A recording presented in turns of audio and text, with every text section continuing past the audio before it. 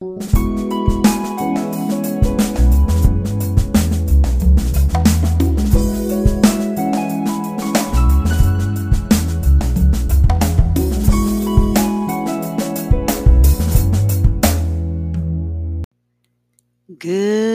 afternoon.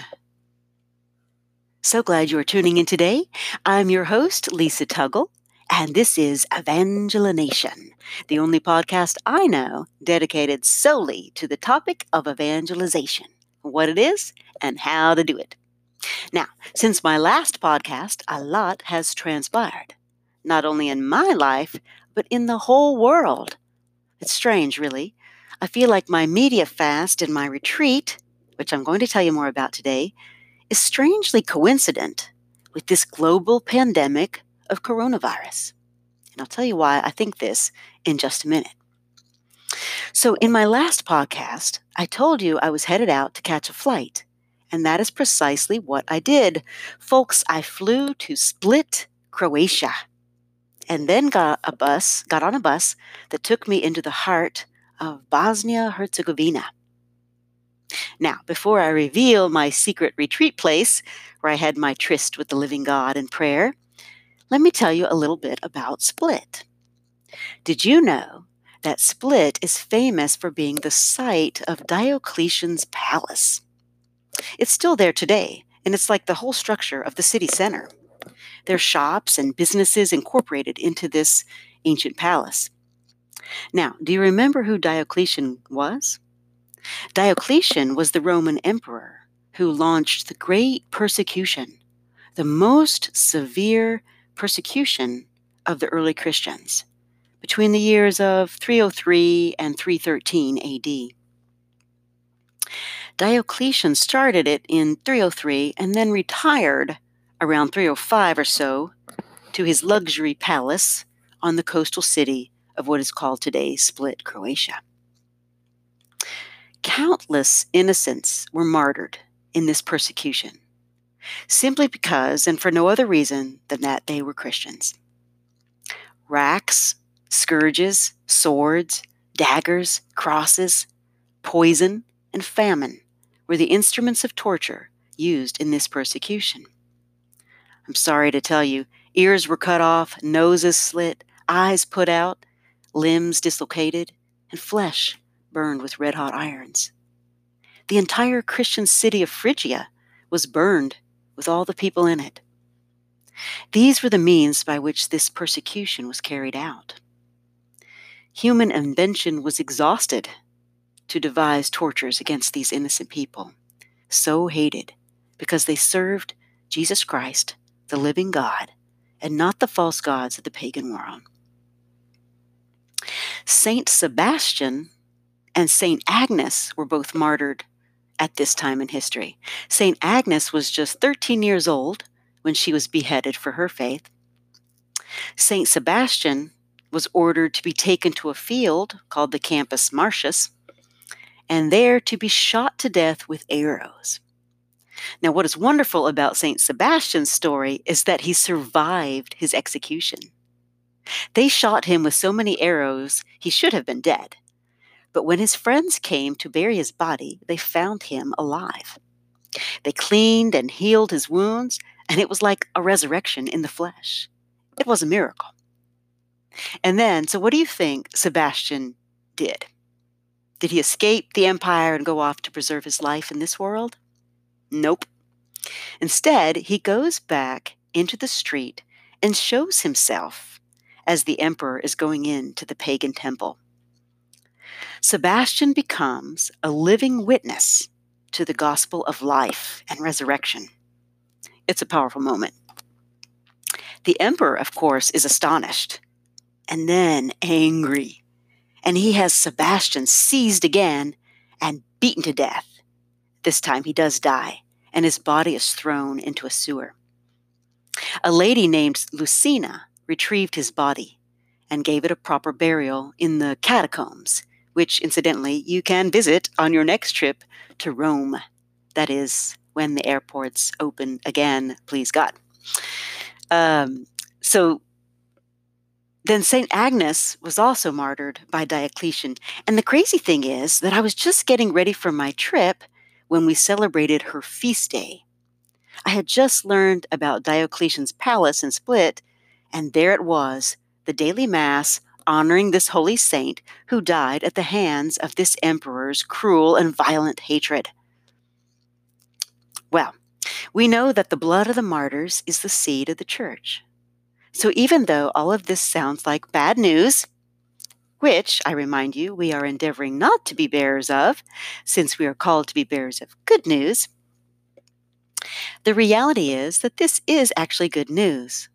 It's the good news that is Jesus Christ, whose victory over sin and death is already won, and also yet still to come to individual hearts who will believe and accept him. Okay, so from Split, I took a bus into the heart of Bosnia-Herzegovina. And why, you say? Well, for my tryst with the Lord and Our Lady on Mount Križevac, that is, Cross Mountain in Medjugorje. How many of you out there know about Medjugorje? You can find out a whole lot more about this place by visiting mej.com. That's MEJ.com. But in a nutshell, let me just say that this is the most significant, out-of-the-way place on the planet today. And that, my friends, is not hyperbole, not exaggeration. In the coming podcasts, I will be explaining more about what I mean by that, but I'll start today with a few comments to consider.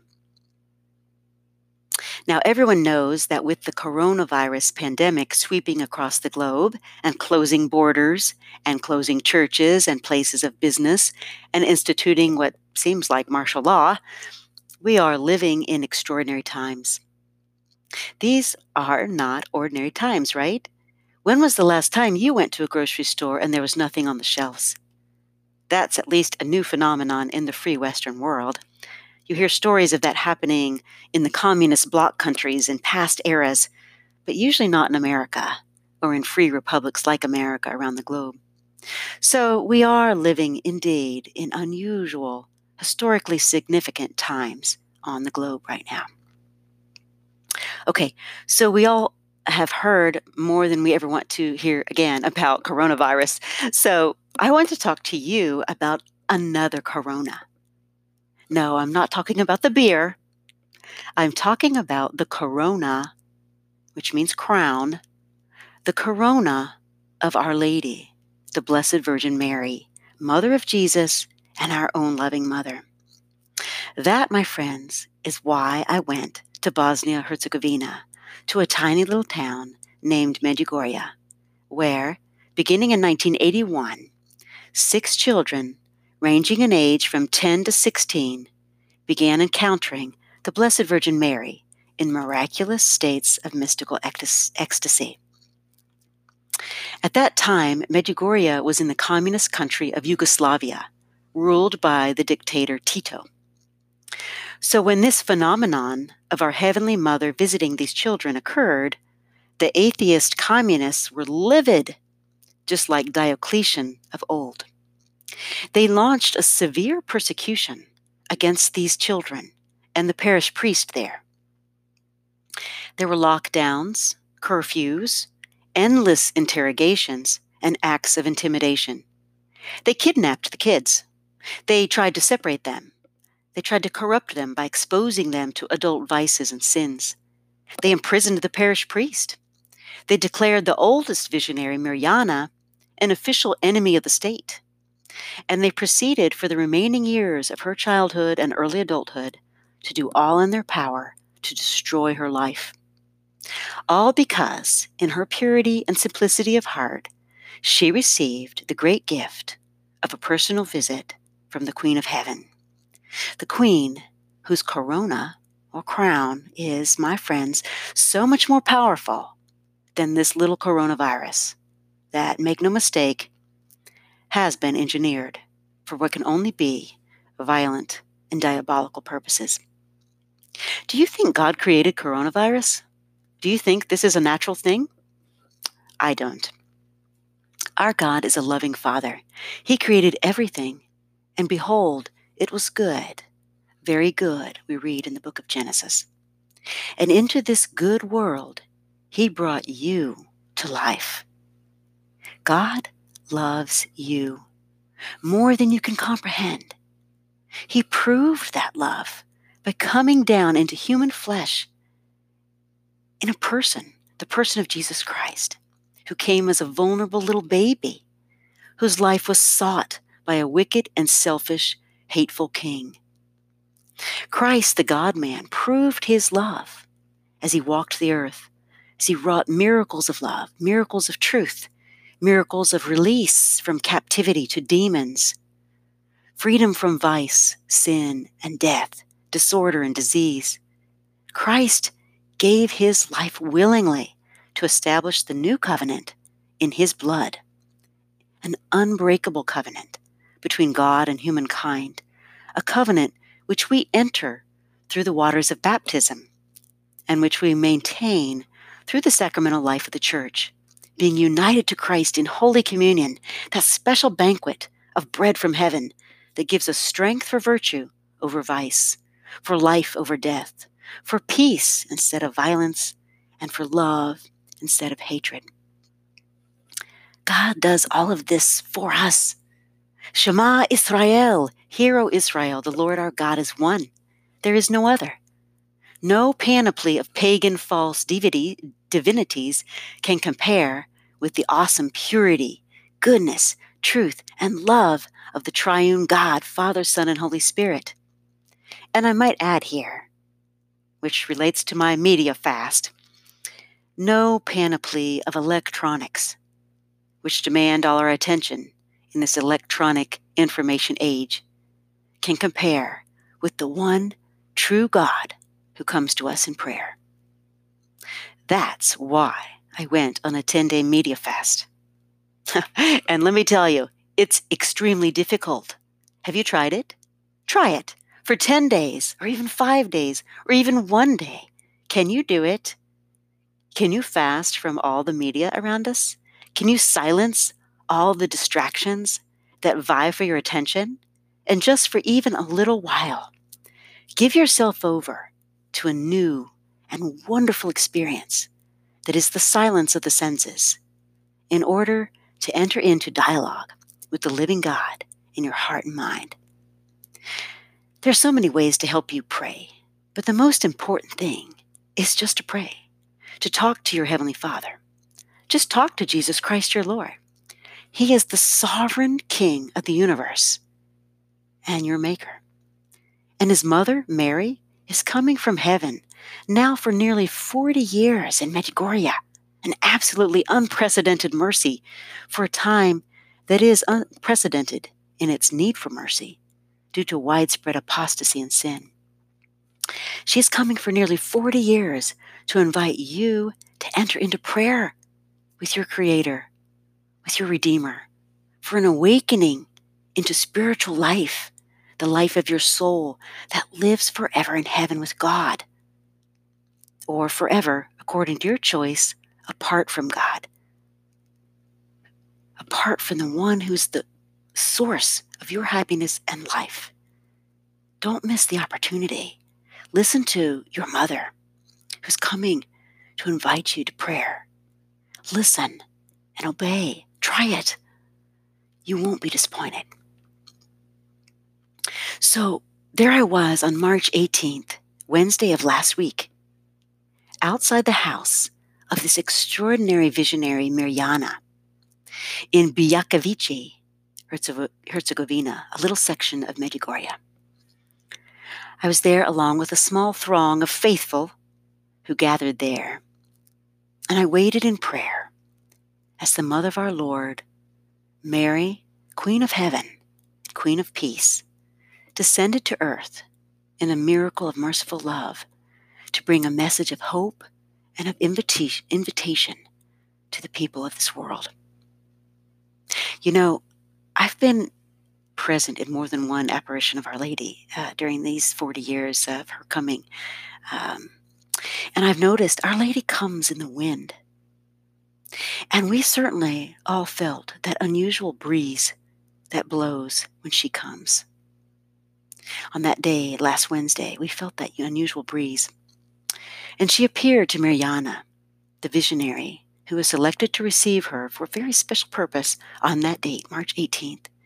And this was the message that was given by Our Lady, the lady who wears a crown, a corona, and is called Queen of Peace. Here's the message. She said, "Dear children," she always calls us children in her messages, and that's because to enter the kingdom of God, we need to become simple and trusting like little children who obey their parents so that they can be safe and well. So she said, "Dear children, my Son, as God, sees beyond time. I, as his mother, through him, see in time. I see beautiful things and sad things, but I see that there is still love, and it is in the doing that love is known. My children, you cannot be happy if you do not love one another, if you do not have love in every situation and in every moment of your life. Also, I, as a mother, come to you through love to help you know true love, to help you know my Son. This is why I am calling you, always anew, to thirst all the more for love, for faith and hope. The only spring you can drink from is trust in God, my Son. My children, in moments of peacelessness and renunciation, all you have to do is to seek the face of my Son. You just live his words and do not be afraid. Pray and love with sincere feelings, with good works. Help so that the world may change and my heart triumph. As does my Son, so I also tell you to love one another, for there is no salvation without love. Thank you, my children." Wow, this is a profound message of Our Lady. It's so simple and yet so ignored, so rejected by people who would rather harbor petty grudges against each other than love and forgive each other. So rejected is this simple call to love because people would rather make themselves look good by making others look bad, by saying detracting things about others, by tearing down someone else's reputation. People in families would rather push each other away and be selfish than turn their hearts around and start to be loving. Love, remember, is patient, and love is kind. Love is not false or proud. Love is not bullying. Love rejoices in the good and hopes in what is right. Love gives the benefit of the doubt and does not jump to conclusions or quickly condemn someone. Love bears all things, all the personality flaws of loved ones, all their errors and all their goofiness.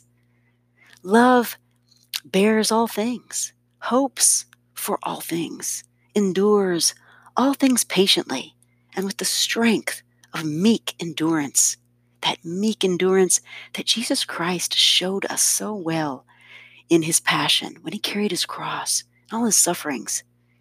What strength he showed us. That's true strength, meekness, meek endurance. In the end, only faith, hope, and love remain. And the greatest of these is love. It's how we enter the kingdom of heaven while still on earth. It's why Jesus said that the kingdom of God is in your midst. When 2 or 3 gather in his name, that is, in loving service of one another, in kindness and in justice, the God who is love is manifest in them, is manifest in our midst. You see, we enter into the heart of God in love. The visionary Mirjana is now a grandmother and has a little more time now in life, and she wrote a book about her experiences, and it's called My Heart Will Triumph.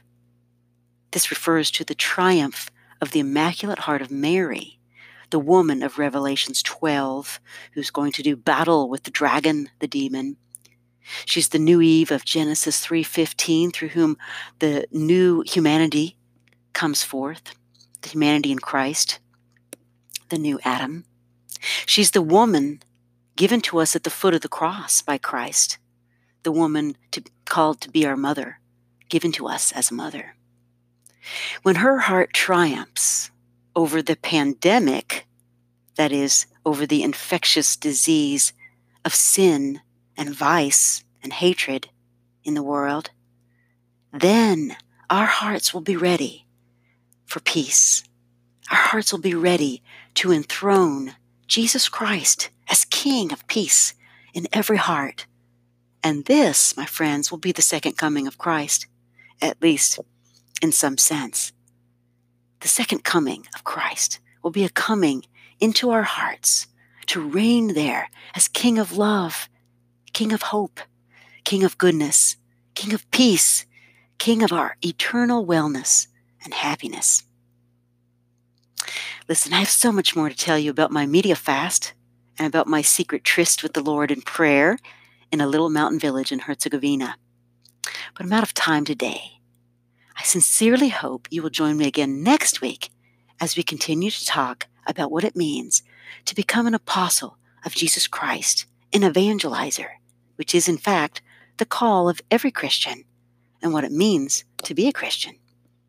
If you are a Christian, or if you are just curious about being one, again or for the first time, please join us each week on Thursdays at noon for another episode of Evangelination, where you learn to become the best and brightest version of yourself, a unique and unrepeatable person created by God for a life of integrity, purpose, mission, and everlasting happiness.